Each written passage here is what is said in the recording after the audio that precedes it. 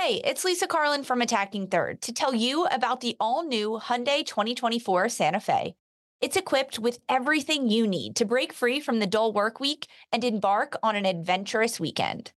The Hyundai Santa Fe features available all-wheel drive, standard third-row seating, plus available dual wireless charging pads, ensuring that you can take on any adventure. It's ski season, and with the all-new Hyundai 2024 Santa Fe, I can easily load the car with all my gear plus my friends in the third row and make it right to the base of the slopes with all-wheel drive. Learn more about the all-new Hyundai Santa Fe at hyundaiusa.com. Call 562-314-4603 for complete details.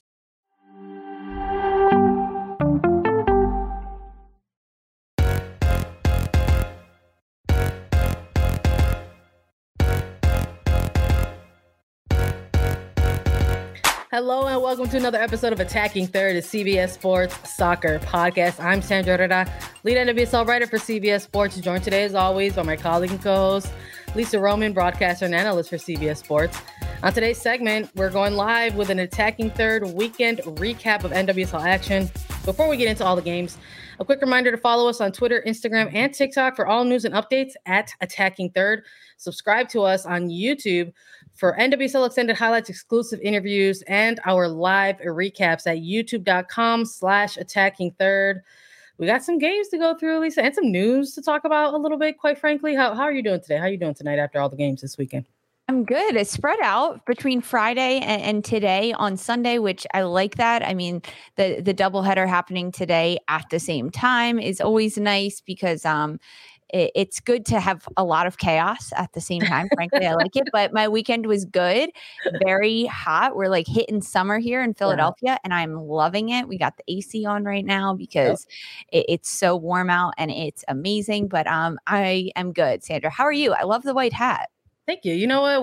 Listen, I didn't plan this, but I realized that this is probably like my best, like Sol Rosa Angel City fit that I've got going on. And I'm not saying that I had a part in tonight's result, but I feel good about my choices that I made earlier today and how they're now playing out towards the end of Sunday. We've got a number of matches to go through. One that ultimately wasn't played that we have to talk about a little bit first. Let's get into. We're gonna get into the games that are most fresh in everybody's minds. That's how we're going to do this rundown here. Let's talk about the games that just took place on Sunday right now. And you know what? Let's do it. Since I'm already talking about the Sol Rosa and everything else. Angel City on the road facing 2021 NWSL champion Washington Spirit. They end up getting a victory on the road, defeating Washington Spirit 1-0, banger for Kristen Press. Lisa, I mean, I think when we're thinking back to the preview, we were looking at these two teams and we were thinking, hey, maybe this is the game where Washington finds himself getting back on track. I believe we both went for the Spirit in this one. And listen, I love hopping on here and talking about how we were incorrect because Angel City had other plans and other ideas. What did you see in this game, Lisa? Yeah, so we had both picked Washington to win this one. Angel City traveling to DC, Audi Field. It was going to be their first away regular season match and going up against 2021 NWSL champions, runners up to the Challenge Cup. There's a lot of good reasons why we picked Washington to win this one. But ultimately, as the game unfolded, it's incredibly hot in Washington, D.C. today at Audi Field. They took hydration breaks. Looking at the starting lineups, there was a little bit of change on both sides. When we look at just Washington Spirit, they had Goff starting in the back line, which not a usual position for Goff. Traditionally a midfielder, but slotting into the back line, which I think had a pretty good day back there. Matched up against Kristen Press, though, and that's incredibly hard. Then when we look at the Angel City side of things, we already know that Freya Coombe has transitioned Jasmine Spencer from a forward that scores a bunch of goals into an outside back that can be a knockdown defender. Today against Washington, we saw Freya Coombe put Tyler Lucy starting forward for Angel City throughout the Challenge Cup, throughout the regular season so far in the back line. So Spencer on one side on the right, Tyler Lucy on the left side. just interesting. No Ali Riley still for Angel City, out due to COVID protocol for the second week. And because of that, that was a bit different to see. Press, Charlie, and Endo in the front line. But to see Lucy in the back line was really interesting. We talked a little bit about this right before we started. Where was Madison Hammond? She was not on the availability report listed as questionable or out. She was available as a substitute off the bench, but having Lucy in the back line matching up against Trinity Rodman, perhaps the speed there, the physicality, I didn't hate that matchup. And I think Lucy did pretty well against Rodman. I mean, looking at the scoreline, Rodman didn't get a goal. She didn't get an assist. So Lucy, job well done. But throughout this match, it wasn't as open as I was maybe expecting it to be. I think Angel City controlled a lot of the possession and just passing the ball around, which is something that Freya Coombe and her side, they like to do. But the opening goal, the lone goal in this match from Kristen Press coming towards the end of the first half, this goal was, it's like a typical Kristen Press goal. You can't give her space at the top of the box. And if you do, she's going to finish it, but she's incredibly hard to stick with because she's quick and she can get past defenders. And if you give her just an inch of space, she can slice and dice the ball. And that's exactly what she did. She beat the first defender. She cut on the second defender. And as soon as that second defender stood up, instead of keeping their knees bent, staying low, center of gravity, and being able to move their feet with press found just a tiny window and curled the ball in the back post. Kingsbury didn't really have a chance against that goal. So this game was it happened in the end of the very first half after a bit of a hydration break that we saw in Washington for this match. Sometimes it's like those moments where you reset, like you kind of just hit a quick reset button in the game. And I think whether it comes from kind of maybe a delayed free kick or delayed sip, or in this case, like a hydration break you're pointing out, sometimes that's what it is necessary for a team to sort of kickstart something, right? And I think we maybe saw that in this game. But I'm with you. I think even from the jump, like before this game, when you saw the starting 11s drop, it caught your attention right away, just because I like the adjustment. I like it from Freya Coombe. You got a number of players that maybe you're trying to get on the field at the same time playing together. And we saw a little bit of maybe a competitive positional battle a little bit with Charlie and Lucy, like what's going to happen there. And then Freya Coombe just said, you know what, we're just going to push Tyler Lucy further back in this one and see how this works. And it's early, but it's game one of seeing this adjustment. And we'll see if this is something that Angel City sticks with. But listen, I love the storyline of a new expansion team coming on the road, going up against the defending champions and kind of surprising folks across the league. Not a ton, I'm sure, in terms of the storylines going into this one. Probably a lot of folks thinking that maybe the Spirit we're going to get in front of this one. I know you and I came on here and made that pick as well, but I like it. I love to see an adjustment by the coaching staff and to sort of see that pay off. And then when you're looking on the Spirit side of things, again, with you once more, Lisa, like that was a thing that you noticed where you're like, Ashley Sanchez isn't in this game to start. Okay. And you're just like, all right, well, let's see where this goes. Let's see how this plays out. Let's see what happens. And I think just from the jump, just even as you took a look at those starting 11s, noticing the adjustment for Angel City, noticing the absence of Sanchez or for the Spirit, you're kind of like, okay, this game might end in or at least give us some pleasant surprises. And I think that's what we got in this one. It's exactly what we got. I agree. You mentioned the Lucy Simone Charlie battle up top. I think that's something that Freya Coombe is struggling with a little bit as to which player can provide so much. And I'm a fan of Lucy in the back line, honestly. I mean, it provides a different look. We'll see when Ali Riley comes back, kind of how that shakes out. But for Washington, not starting Ashley Sanchez as a way to give her a little bit of rest, I think it changed things for sure. I mean, the Washington midfield was good and they can control possession, but none of them have the attacking prowess that Sanchez has. And I mean, there's no one in the world that compares to a player like Ashley Sanchez. Looking at the goalkeeper battle between these two matches, Aubrey Kingsbury she had a good game. Despite letting in that one goal by press, she had a pretty good game organizationally and in goal, doing essentially what she could throughout this match.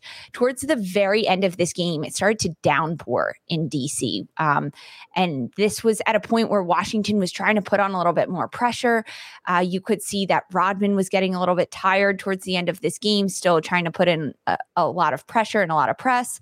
But a little non-soccer that I want to talk to you about. And I don't know if you saw this. There's a number of games happening at the same time, but Tyler Lucy dealt with a bit of an injury towards the end of this match.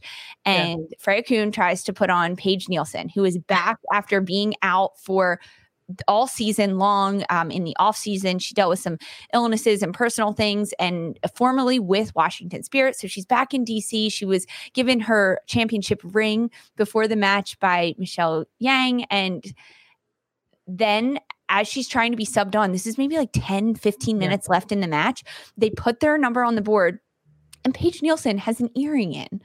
And she can't get on the pitch. And the whole training staff is trying to rip out her earring. Meanwhile, Lucy has already left the pitch because she's exhausted, dealing with a bit of an injury. She can't run as well. And she walks all the way around the perimeter of the field. Nielsen can't get on the pitch. They're trying to take her earring out. I am like losing my mind on my couch watching this. I'm like, rip it out. Just cut it out. Like, that's all you got to do. Like, how do you not have your earrings dealt with? Like, so this was mind-boggling. This is mind-boggling to me. I was a high school girls soccer coach, varsity. And if I went to put a girl for 4 years, if I went to put a player in and they had an earring, this happened once. I was like, go sit down. You're not playing. How do you have an earring in? It was mind-boggling to me. I felt bad for Nielsen. Coach Lisa is tough. Back in Washington. She wants to play. Coombs trying to get her in her first game, and she ends up getting on in the final minute of stoppage time. She plays for like 90 seconds or something. It just bonkers to me. And poor Lucy is injured and having to run around the field because you can't get another sub in. I was upset. I was like, how is this happening? It was just like one of like chaotic energy moments, I think, that happened throughout the weekend. Maybe like that could be another segment I think that we could look at and incorporating and attacking through. Like, what was the chaotic energy moment over the weekend? And it almost feels like, at least in every game that took place this weekend, that there might have been one of those. But you know what? The earring didn't end up impacting the result in this game, though. True. Angel Thank City gosh. still picking up the dub, walking away with the 3 points. And we got Washington Spirit with some work to do. We'll see how they look in the bounce back in the following week. Let's talk about the other match that was taking place alongside dual kickoffs going on here for Sunday, which is why we want to, chat about these first at the top of the episode. We also had San Diego Wave FC hosting Chicago Red Stars. This one ending in a 2-1 scoreline. And San Diego Wave FC staying undefeated at the moment right now in the regular season. Casey Stoney and the Wave getting a good start to their regular season here. You love to see it. Honestly, this is like some real, we had to start with the California teams at the top of this hour. This is just like real California vibes going on right now, and I appreciate it so much. But let's maybe chat similarly, about this game as we were the previous game. Things to look out for in this game that maybe we took note of initially, similar to the starting 11s when they dropped. We knew a little bit ahead of time when those availability reports came in. Lisa, we talked about it a little bit when we were doing our preview as well. We were looking at the Chicago Red Star side and saying this is not only going to be the first time that they're heading on the road for their regular season, it's going to be against competition in California, a state that they've never played in before. We were talking about that. And we were also talking about the maybe the lack of personnel that they would have unavailable for this match. And turns out that came to fruition in this game, that again, without another big piece in Mal Pugh, missing somebody like Morgan Gautrat, but also some of the massive ground that their midfield is covering right now due to the kind of this fluctuating 3-back that Chicago is playing right now. Maybe we're starting to see a little bit of that settle in on the legs a little bit, as we're starting to see some players listed as questionable as well for the Red Stars midfield. So when we're looking at some of the pieces here in this game, not seeing a player like Danny Colaprico getting the start for the Red Stars, seeing somebody like Alyssa Motts, in place of Aaron Wright. So just a couple of things right away that stick out there. And then obviously for the San Diego Wave side as well, noting that Amir Ali got the start. And there was a lot of enthusiasm about that because Ali is a player that is showing a lot of great promise early on in the early months of this year with San Diego. So it was great to sort of see her get the start. And unfortunately, injury brought her out of this game, and we'll talk a little bit about that though. But when you look at these starting 11s drop, you see that, you realize Jody Taylor's getting the start, Jakobsen on the bench. So again, I know similar to what we were maybe seeing with Spirit and Angel City, we're like, okay, some adjustments here, some different things, some different looks that we're getting a look at here.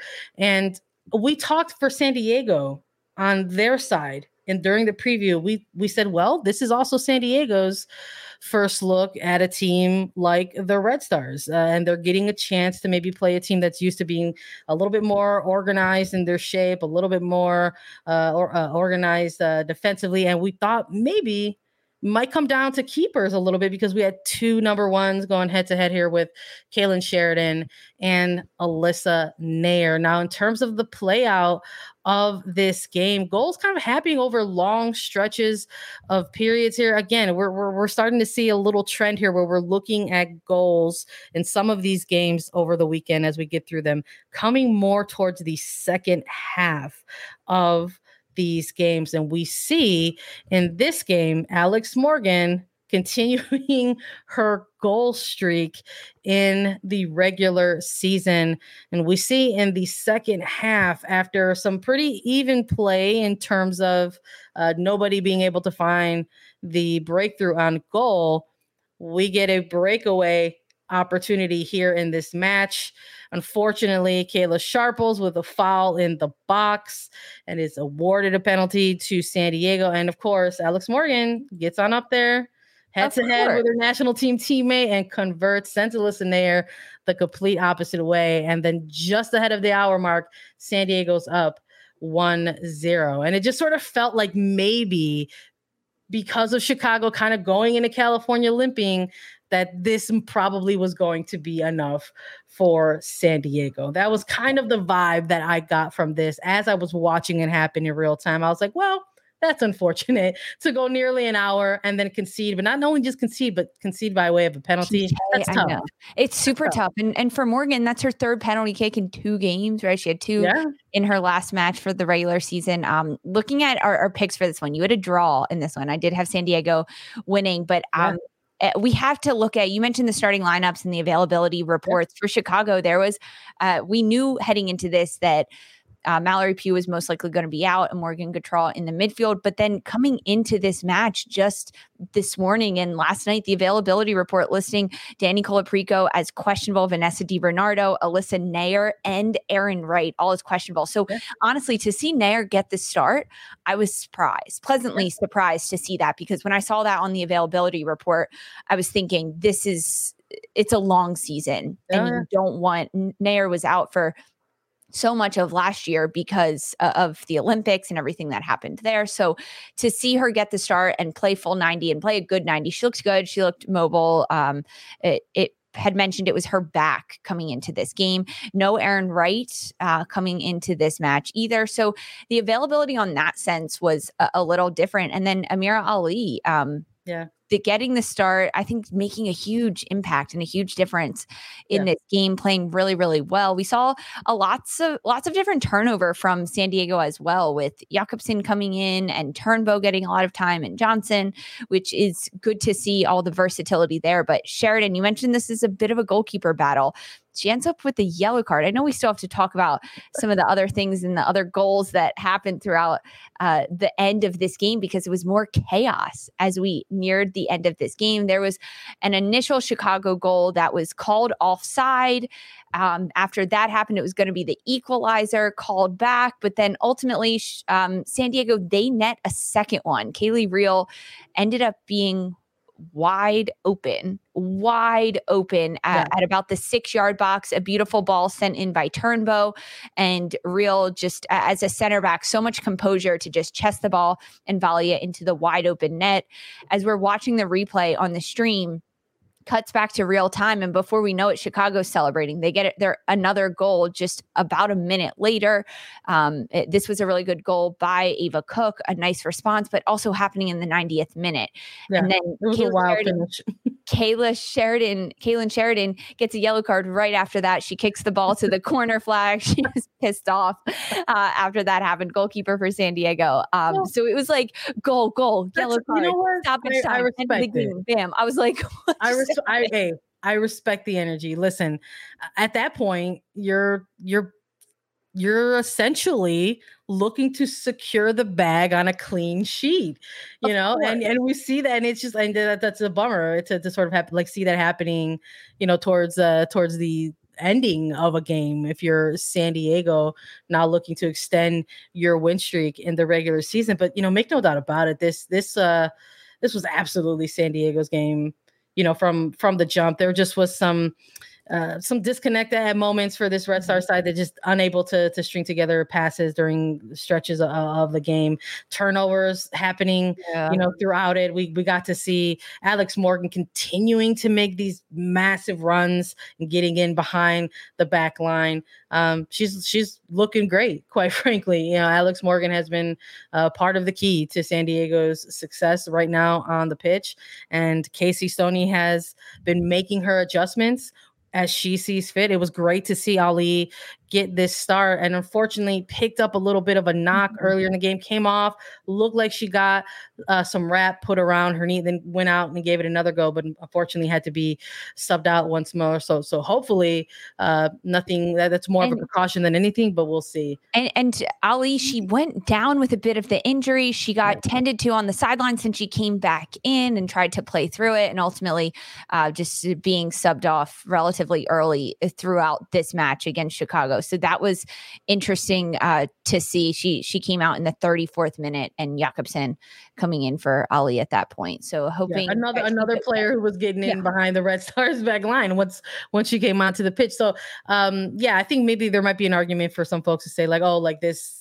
it was a narrow score line, but I don't believe this game was even by any means. And you can, whether you look at the highlights or if you look at the numbers, that's just what it is. Unfortunately, a lot of good ideas, maybe if you're the Chicago Red Stars, but unfortunately the personnel just is not matching the ideas on the pitch at the moment.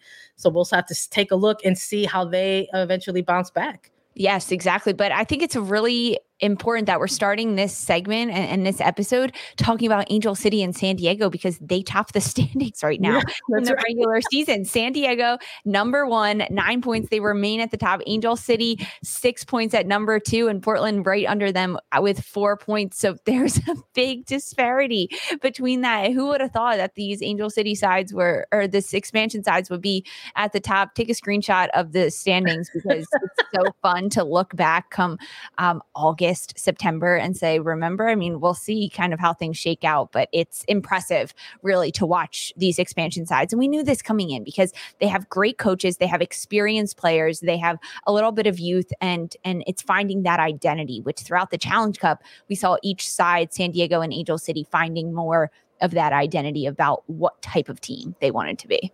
Yeah. And we'll see if it keeps up. It's a long season, Lisa.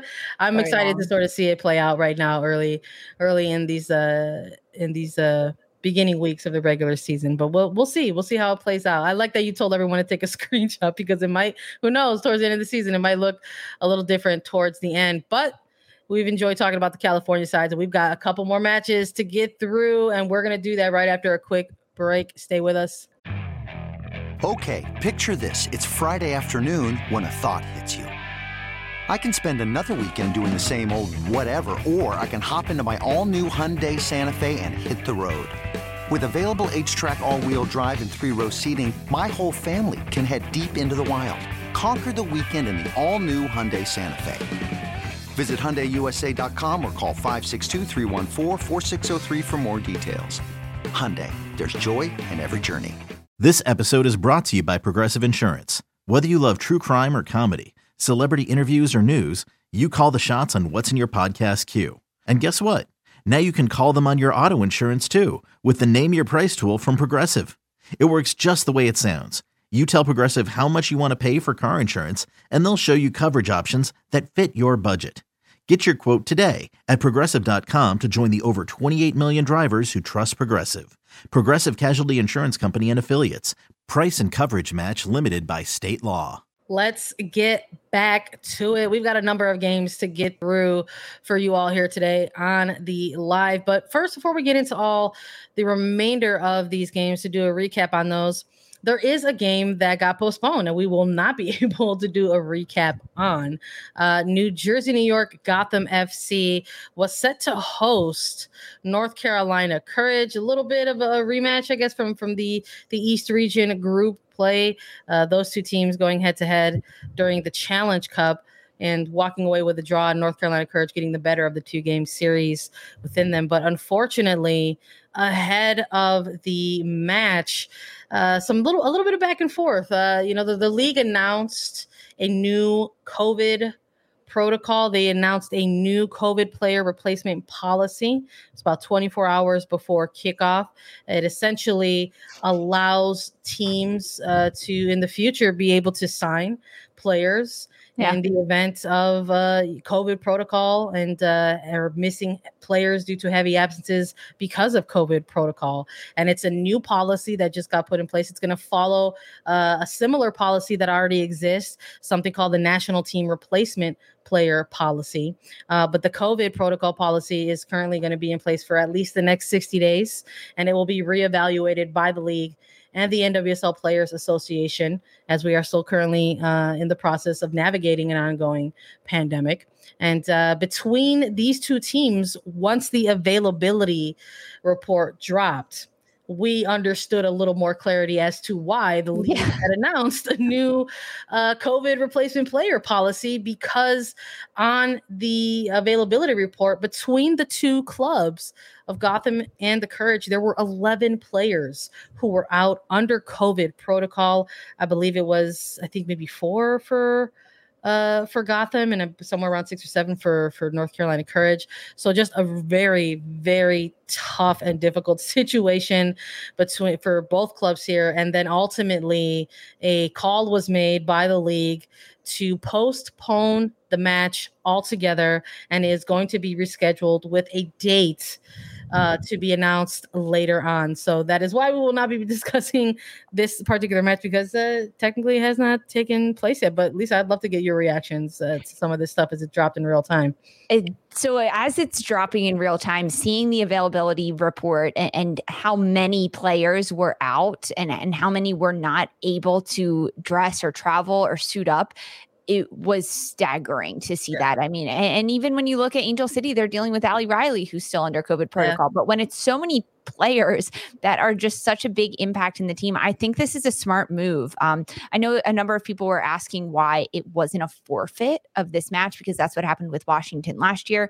I'm not entirely sure why not, but which side would forfeit if there was both on either side, which players are more important and who is to judge of that, considering there's 11 out total between the two sides. And then ultimately the new protocol within the league saying that you can sign COVID replacement players, but they're going to reassess that in 60 days between the league and the PA. This is interesting. I mean, these are weird times we're still dealing with. The fact that this is happening, and I don't know the protocol, if these players are getting tested weekly or daily, or if it's more like they're feeling sick or they know they were exposed and then they get tested. I don't know that from that sense, but it's the league is at least making decisions.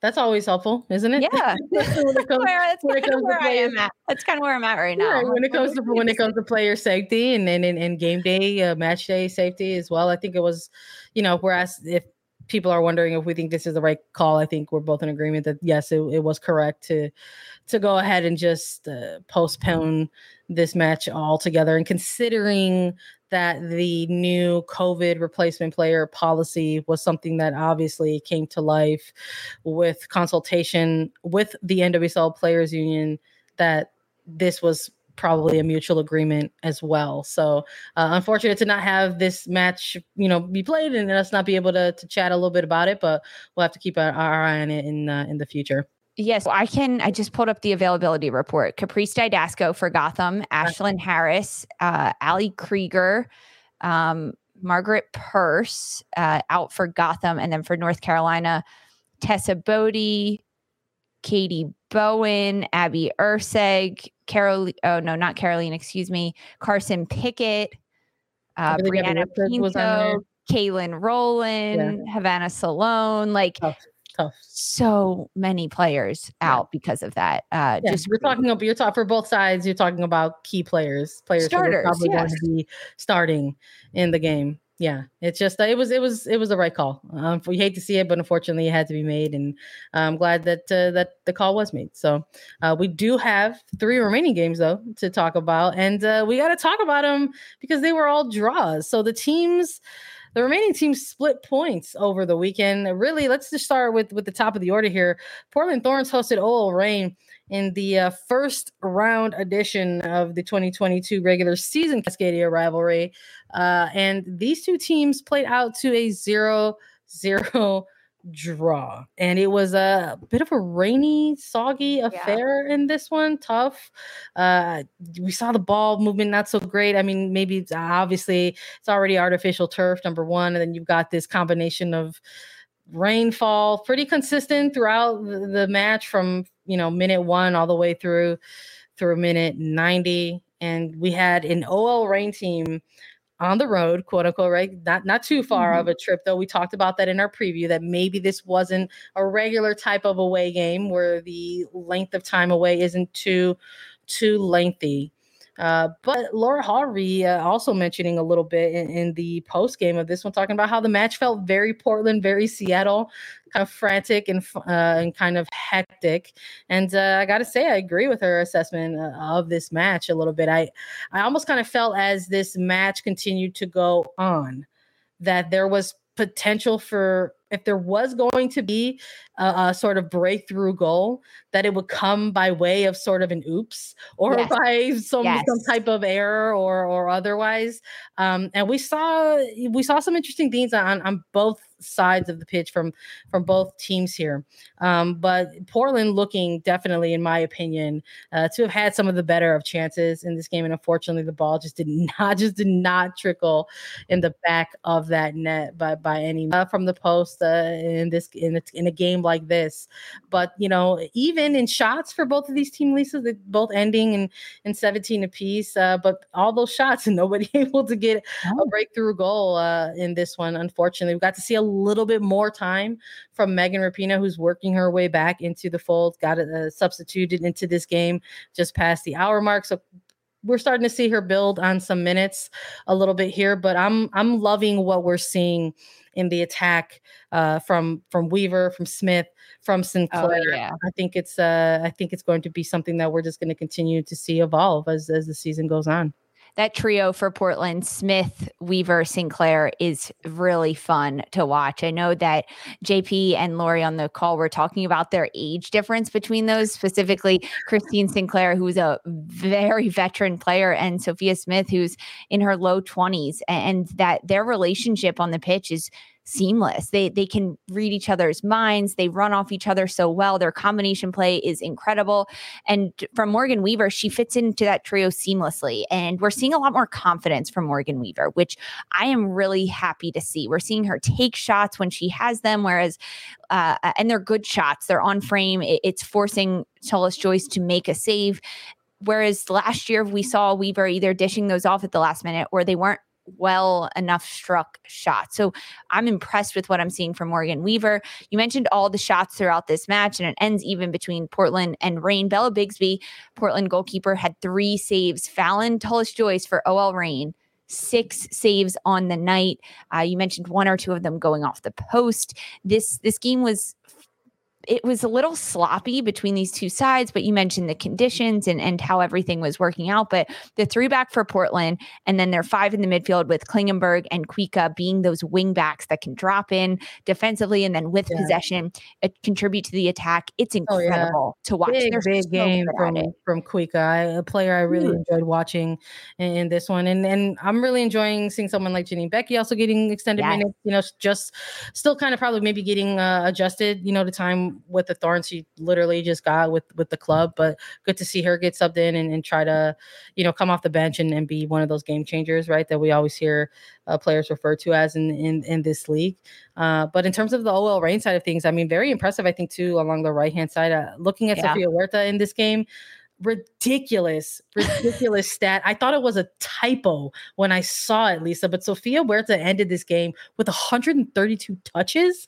And I was like, what? And thankfully during the post game, our colleague Susie Rance was out there and said, hey, was that by design, Laura Harvey? Like, well, what are we looking at here? And Laura Harvey saying, yeah, it was a little bit of a tactical design. It's something that they want to continue to do. They want to continue to see Sofia Huerta get more touches on the ball. They would like to see play build up through her when possible, and they're going to continue to try to work with her on that. But I saw it and I was like, there's no way.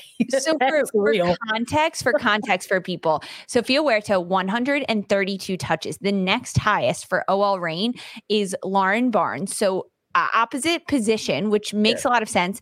88 touches. That is the disparity between these two sides. And for Portland, Natalia Kuika having 81 at the number 1. So that is insane. So that means Sofia Huerta and Lou Barnes had more touches than Kuika, who had the most for Portland throughout this match. Like, it is so impressive. Yeah. But if you get Sofia Huerta on the ball, she's going to create magic with it. She's confident on it. She can beat defenders. She can combine really well. She has a great vision to play those assisted balls into the box and lofted balls with great texture. Yeah, I'm excited for a lot more of these rivalry games to come. I was going to say this one ended in a 0-0 scoreline, but what it left me with was I was like, I can't wait for the next one, and we're gonna have to wait a little bit. It's gonna take place in the summer, and Seattle is gonna host that one at Lumen Field. But even though this ended in a 0-0 scoreline, what we saw, I think, coming out of it was just we want to see the next edition of it for sure. So we'll see what the next one turns out. If it ends up being a result, if they end up splitting points again, we will see. Another match that ended in a draw was Orlando Pride and Kansas City Current. This one in a 2-2 draw, not a scoreless draw for this one. So we've got some goals and some things and some scenarios to talk about in this one. Lisa, I think when we were previewing this one, we were talking a little bit about what we would like to see from these two teams. What were the picks that we had in this one when we were making our preview? So just to reflect, Portland OL Reign, we both had OL Reign dubbed for that one. You had Orlando and I had a draw in this. Oh, match. So I love this for you, pal. Let me tell you, watching this in real time towards, again, all these chaotic energy moments that we were witnessing throughout the weekend.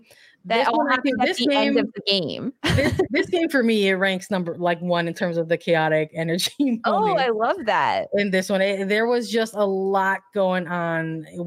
If you are only able to watch 20 minutes of this game, watch like the last 20 minutes, or you can head on over to our YouTube channel and check out the extended highlights. That will also tell you a little bit more of the story in this one. But, I think when we're looking, let's start with the home side here first, Lisa. Mm-hmm. When we're looking at Orlando Pride, I know we talked a little bit about wanting to see both of these teams really. I know we're focusing on the home side right now, but we wanted to see some progression in this regular season. I know for Orlando Pride, we're like, hey, they're coming off of a win against Angel City. Let's see them try to extend and build on that.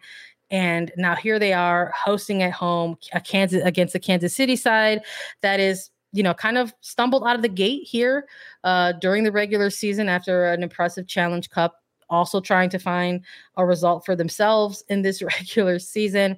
And as these two teams kind of go head to head, we started to see for Orlando why a player like Gunny Johnsdottir has become so essential to them, why the return of Aaron McLeod has been massive for this club.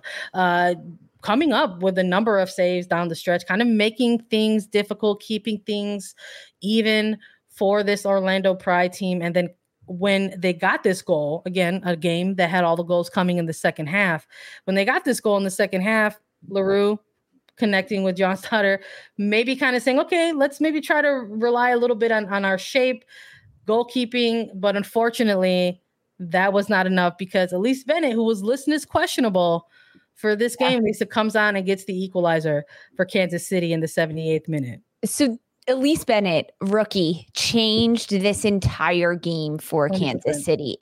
If you're going to watch the 20 minutes of this game, watch it after Bennett subbed onto this match because it was fantastic from her. She came on at the hour mark, 62nd minute, and it allowed another outlet for Kansas City in the front line because Addie McCain was getting so sucked in and defending against Sydney Leroux throughout the first 60 minutes of this match that McCain wasn't an outlet for Labonta and Scott in the midfield. Instead, as soon as Bennett came on, she said, I'm not marking Leroux. I'm not marking anyone. I'm going to occupy this space that is being wide open in the flanks, in behind Leroux. And when Peterson pushes up, that's where Bennett was occupying the space. And they continued to find her. And when Bennett gets the ball, she looks to go to goal. She looks to make a difference. And that's what we saw. It's a shame she was dealing with a bit of an injury because Elise Bennett to go 90 minutes against Washington or against Orlando, this could have been a different game for Kansas City, but that wasn't the case at all.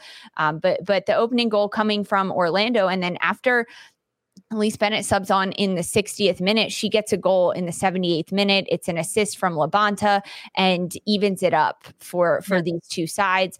And then they get another one, and it's assisted by Bennett coming towards the end of this game. This was like the start of stoppage time because there was so many minutes added on to this game. Looking at the player personnel, at least for Orlando throughout this match, Leah Pruitt, I've been pleasantly surprised with her work ethic against Angel City for Orlando last week.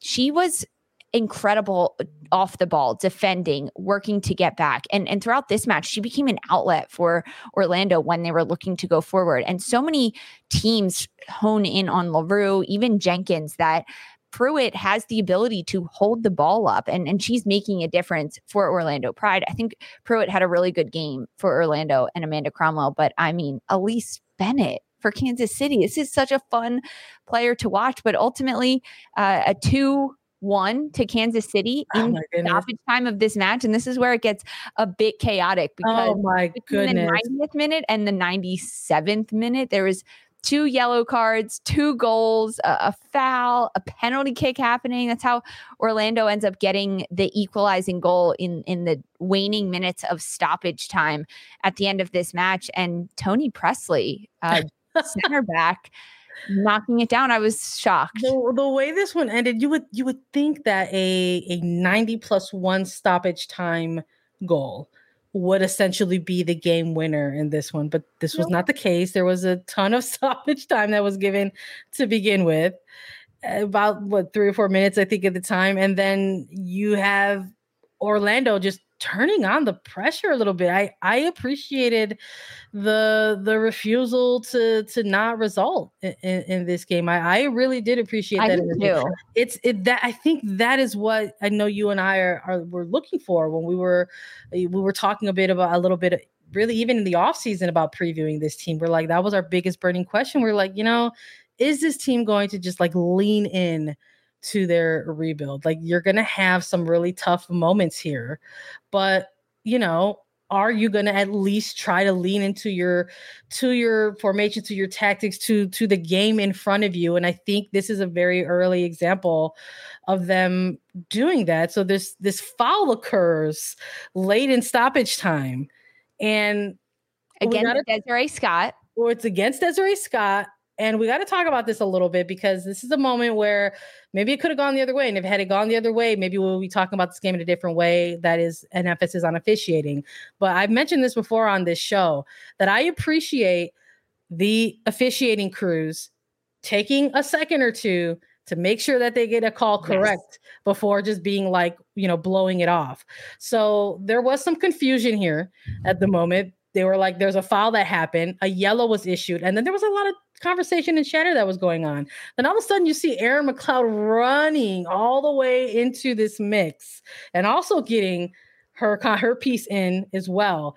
And as soon as you saw it happen, the official was like, let me do my job, and points to the spot and is like, this is going to be a penalty kick. So I agree with this call completely. I mean, initially, as it all happened, the foul happened well outside the box is when the players hit the ground. Yeah. And mind you, these officials, I actually give them a lot of credit because I only realized this watching the replay 100 times on my TV today. But this foul actually happened in the box, even though the players didn't fall until outside the box. That's why it was awarded as a penalty kick through the end of this game. And Desiree Scott was upset. She was like, this is not true. This is not happening. When I saw McLeod, for Orlando goalkeeper, running into the frame all the way to the other 18-yard box, at first I was like, oh, is she going to get in and try to score like a late winner? But then when she was near the ball or where the ball was set to take place, I was like, oh, she's arguing against this. And she is giving her 2 cents. A lot of credit, honestly, to the official for not saying anything about it. Alex Beltier, I believe, Beltier, and frankly, I think it was the right call. And there ends up being a penalty kick in the 6th minute of stoppage time, and Tony Presley scores it. A little bit of insight. Shout out to Daniel Sperry, who was a pool reporting from this game, being able to field a couple of questions to pro referees. Question referring to the Desiree Scott foul. What did Desiree Scott do that was deemed a foul that resulted in the penalty kick? And the answer from the officiating crew was that Scott recklessly charged an opponent in the back. And what process? Another follow-up question was, what process was used to determine that the foul in the box was opposed to what seemed to be the original placement of the free kick, which was outside the box?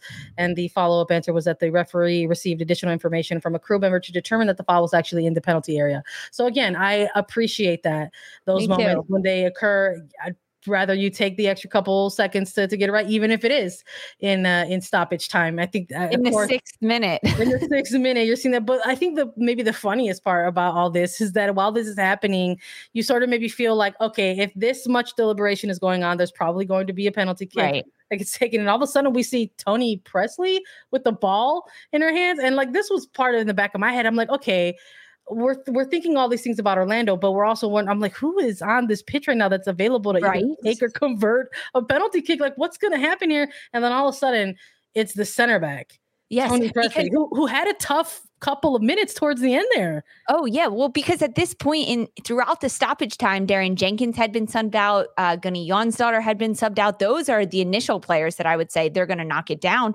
And the fact that Presley does this, maybe she was making up for some of her tough plays that happened, because looking at the goals for Kansas City, Presley wasn't marked tight enough. If you give Kristen Hamilton space, she's going to turn and shoot and score. And Hamilton maybe could have had 2 or 3 goals throughout this match because Presley wasn't marked up tight against her. She gave her way too much space, and you cannot do that to a player like Hamilton. And but I guess she redeems herself. Presley, she knocks down the goal, and they split the points between Orlando and Kansas City at the end of this.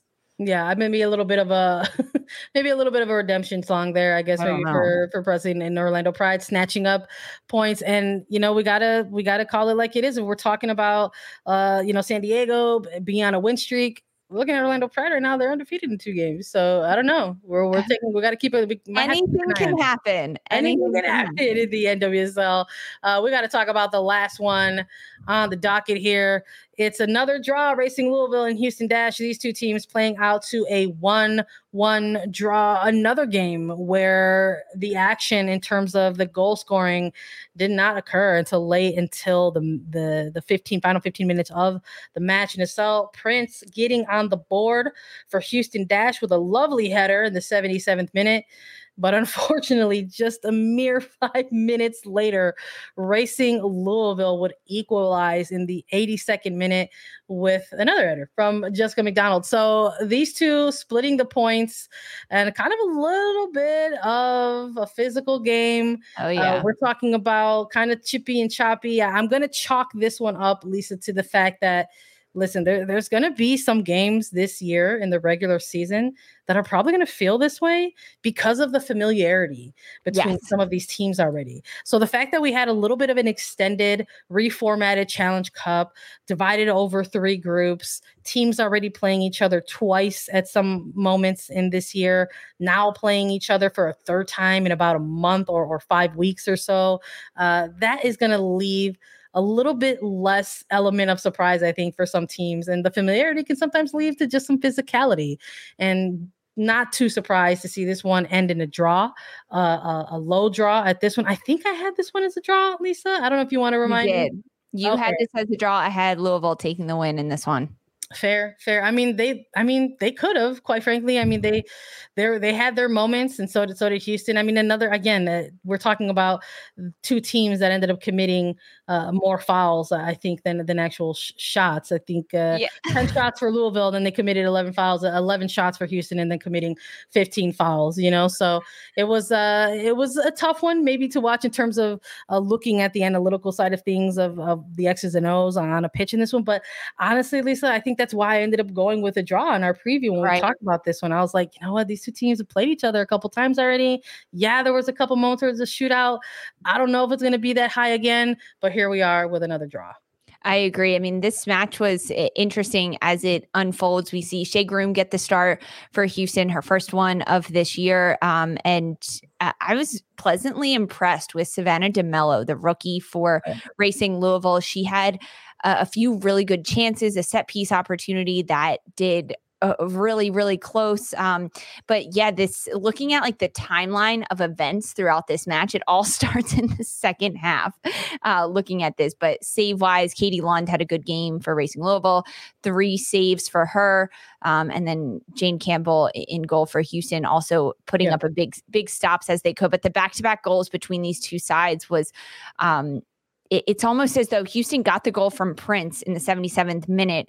And then just a few minutes later, as Louisville responds, Houston almost deflated in a sense. And Jess McDonald rising to the occasion, knocking down a great header, a really, really good goal from McDonald. And that's why Kim Bjorkegren and Racing Louisville is very happy to have Jess McDonald on their team, because she can come up clutch in big moments like that. And they end up splitting the points.